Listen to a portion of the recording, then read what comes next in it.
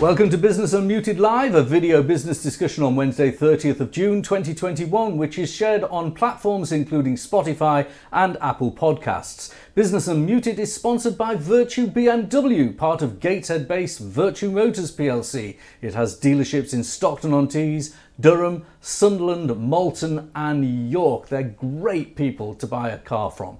Today we're joined in our studio by Gavin Caldwell-Smith, CEO of Helens Group, a leading developer in the North East. Down the line we've Caroline Moody, Group Managing Director of Moody Logistics, a transport and warehousing company, and Fraser Brown, Managing Director of Motorvise, automotive industry consultants.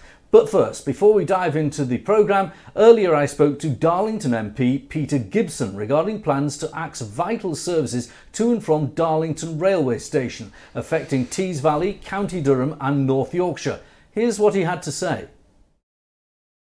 The issue is that there's a proposed new timetable for the East Coast Main Line, and what we are going to see in the Tees Valley, particularly at Darlington Station, is a reduced number of services stopping here. So instead of 31 in one direction, we go down to 28. Instead of 31 in the other direction, we go down to 25. And Darlington doesn't get that competition from those open access operators. So we've got the worst of both worlds. It also has a detrimental impact on the stopping of TransPennine trains throughout the region as well. So this has real impacts for businesses, people being able to get to and from work, to and from London or Edinburgh for their business meetings. And it's all being done in the endeavour to get trains to Newcastle and to Edinburgh faster at the expense of the Tees Valley. The claim is that there's not enough capacity on the track, and that's the big issue, particularly with more freight on the track. What is the argument to that point? Every single one of these trains that will go 5 minutes or 10 minutes faster to Newcastle or Edinburgh respectively still has to have a path through Darlington train station. And so it's ridiculous to suggest that that train cannot stop. Yes, the train will be slightly slower by a couple of minutes, but to sacrifice that connectivity that we have as a region at the expense of them trying to get more passengers on the train in Edinburgh or Newcastle, it's a step too far. And really what they need to do is to change these proposed timetable changes. What about the arguments also about the economy of Tees Valley, which has changed dramatically in very few months? Since the budget, really, there's been significant announcements and the future prospects for Tees Valley's economy have improved. Graham, you make an excellent point, and LNER are basing these decisions on data from 2019. So pre the saving of the airport, pre the introduction of flights, pre the announcement of Treasury jobs, BEIS jobs, Department for International Trade, pre the Freeport announcement. So pre all of these fantastic pieces of innovative news for our region have not been taken into account in considering these timetable changes. It's short-sighted and it's wrong. Finally, what do you want businesses who are watching this to do?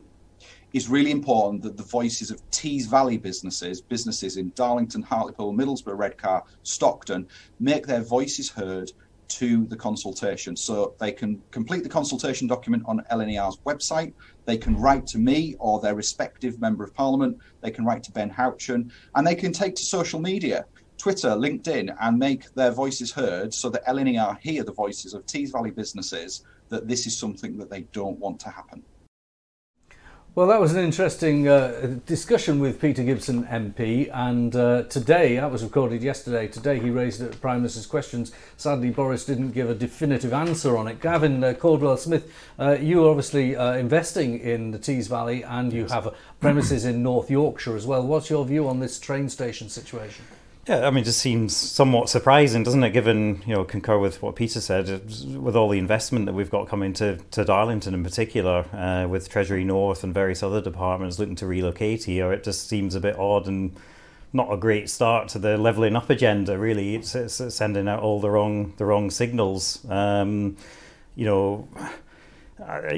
suppose one of the questions, I know we'd rather have regular services, but if they're reducing the number of services, presumably their capacity is going to increase. Are we going to see a reduction in costs of fares? Because I think that's one of the biggest issues. Fair point. Or we're going to go on the plane, which I checked out actually the Heathrow plane from from Teesside Airport isn't that expensive. I'm hopefully going to use it in the next few weeks. Let's pick this subject of general transport issues up with Caroline Moody and Fraser Brown. Caroline, obviously you run a logistics company. I suppose in a way you compete with rail, but road is dominant when it comes to transporting goods. How is business, and what is your view of the way in which road and rail align?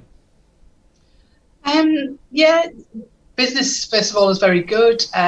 We've had probably 2 good releases have come out of lockdown. It's been very difficult to cope with the volumes, both with the capacity on the capital equipment everybody has, but also with some driver shortages the industry's seeing at the moment. So that's been difficult.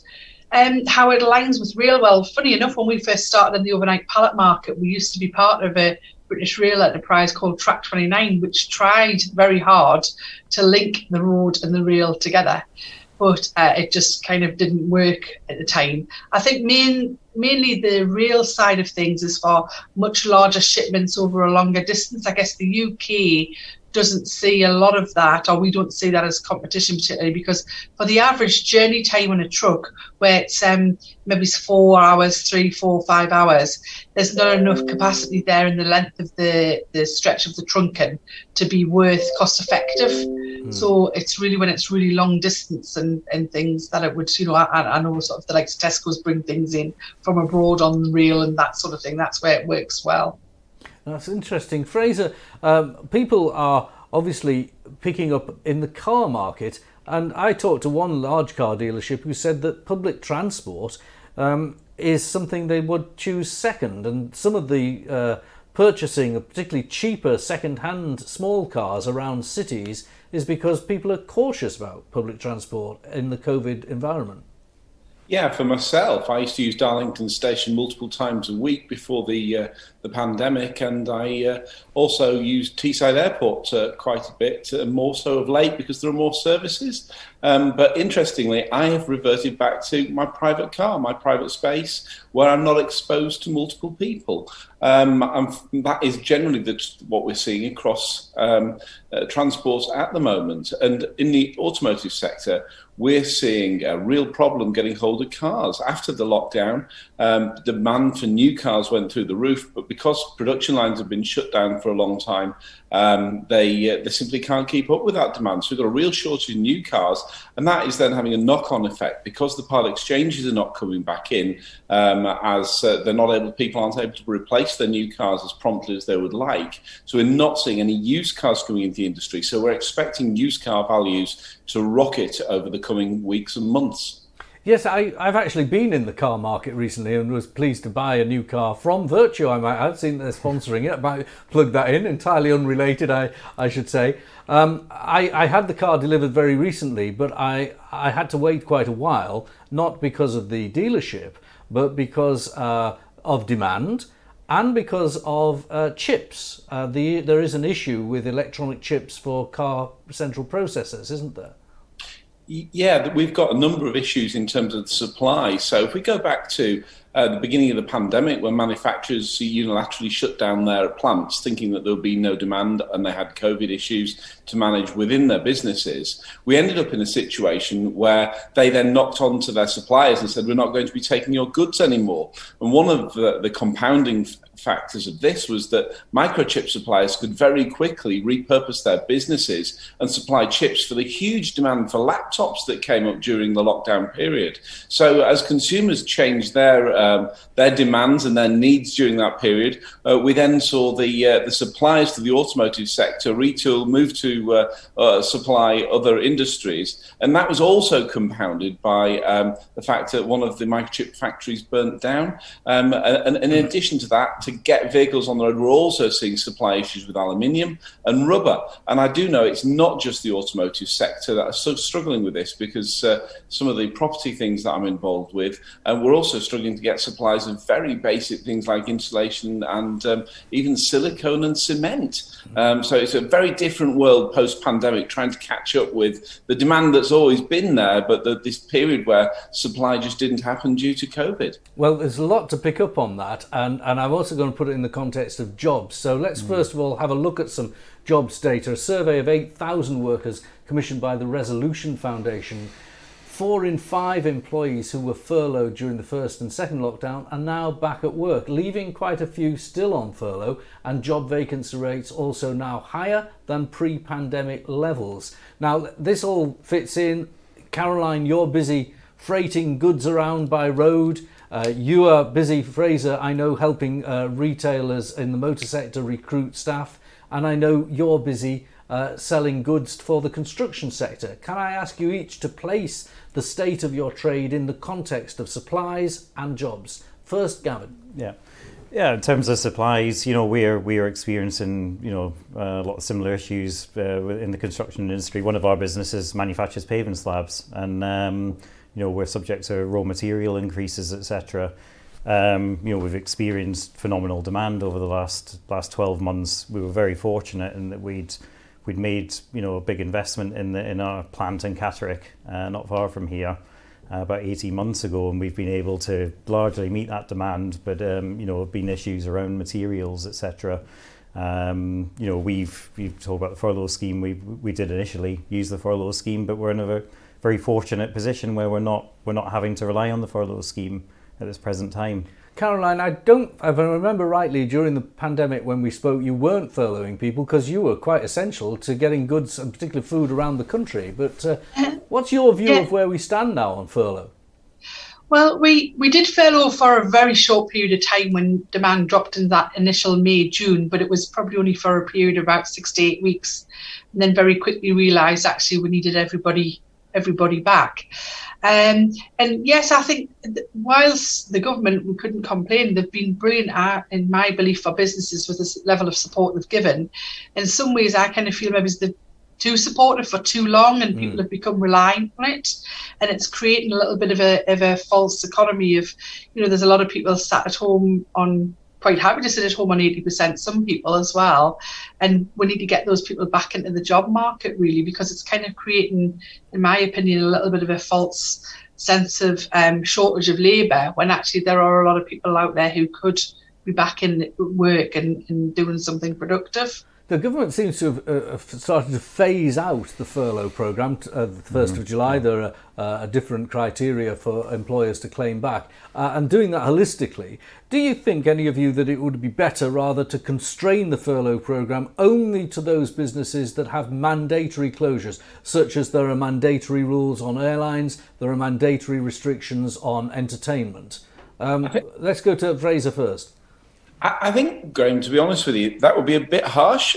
Our industry, the motor industry, has remained largely open other than the first few weeks of the lockdown. But my industry, the one thing I do, we supply the automotive sector. We were never forced to close, but all of my customers shut, so nobody bought anything off me. My revenues went from 150,000 to £1,500 in 1 month. So, a drop off like you've never seen before. And I have to say, I was very impressed by what Rishi put in place. Fast, firm and supportive actions.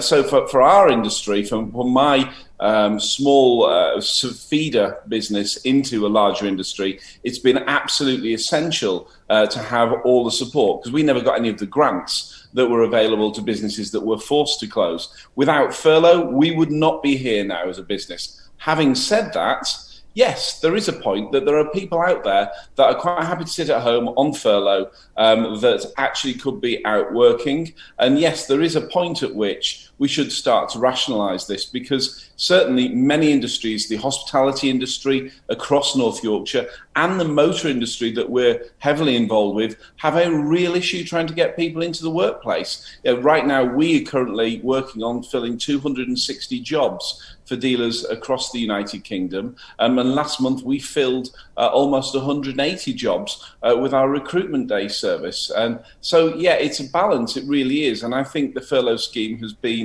absolutely essential to get us through this period. I believe our company may have survived, but there would have been me and one other instead of the 30 people that I employ on a daily basis around me at the moment. So, very impressed with the government support, and I do think the time has come to, wherever possible, get people back to work. Clearly with hospitality, as in nightclubs and the kind of the travel industry, it's slightly different because they still have restrictions, but most of the businesses now can get back to it. And, yes, there's probably time for some rationalisation. Furlough, oxygen, time to turn the oxygen off to the non-affected businesses, Caroline?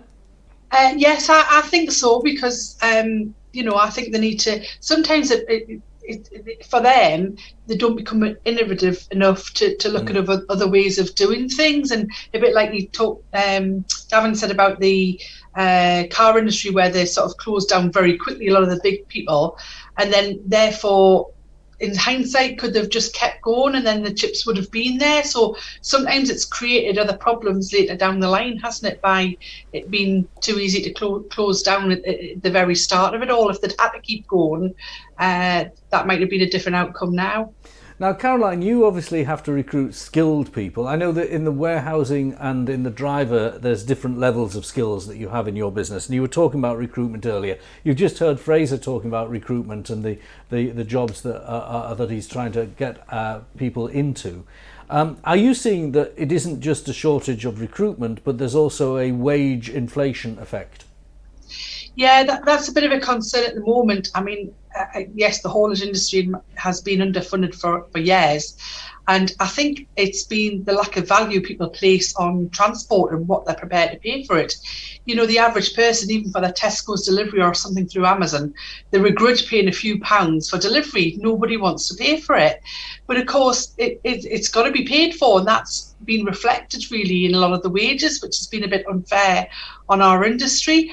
People would happily pay for a £30 taxi ride home from a night out, but ask them to pay 30 quid for a pallet somewhere the other end of the country, and they're up in arms about it. So I'm hoping, some of this would highlight the importance of our industry and how people need to really value it to keep it going, because if we can't get drivers in the industry, then it stops and affects everything throughout the UK. Supermarket deliveries. I know a few big national suppliers now who are saying they can't get the deliveries into supermarkets, and that's going to be an issue. I mean, I think the driver shortage is not really driven by the lack of wages. I think it's been driven personally by the lack of new people coming into the market in the last year, with there being no tests and things like that. But while we catch up, I don't think, it still is an underfunded area as well.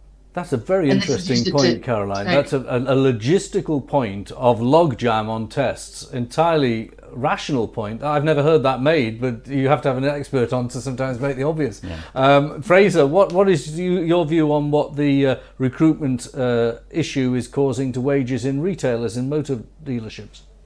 It's really interesting. It's a kind of a compound effect. We've got the lack of people that can come in from the rest of the EU now, and we're finding that's having a significant effect on the certain areas within the dealership, certainly valeting, car cleaning, the technicians area within car dealerships. We're not able to bring people in as we were previously from countries outside the UK. We're also seeing a challenge in terms of getting people to come into the motor industry, because we work quite long hours in the motor industry. You can work between 55 and 65 hours a week. So what dealers are having to do is to really look at how they look after their people. Can they work them on a 5-day-a-week basis? Can we be more flexible and supportive? And we can't work from home when we're in a showroom selling cars. But what we can do is look at how we balance the work-home life interest for the people that are working within car dealerships, so that it becomes a more attractive place to be. So whilst we're not seeing financial increases, because sales side of the business is commission driven largely within the automotive sector, what we are seeing is a bit of competition on work-home life balance, which is not something we've been very good at in the motor industry historically. Well, look, Caroline, Fraser, Gavin, thank you for talking to us today. We're going to have to leave it there because time has overcome us. It's been a very interesting conversation and some fascinating points on logistics from you, Caroline, that sometimes we do all take for granted. Thank you for joining us on Business Unmuted. There'll be more at the same time next week.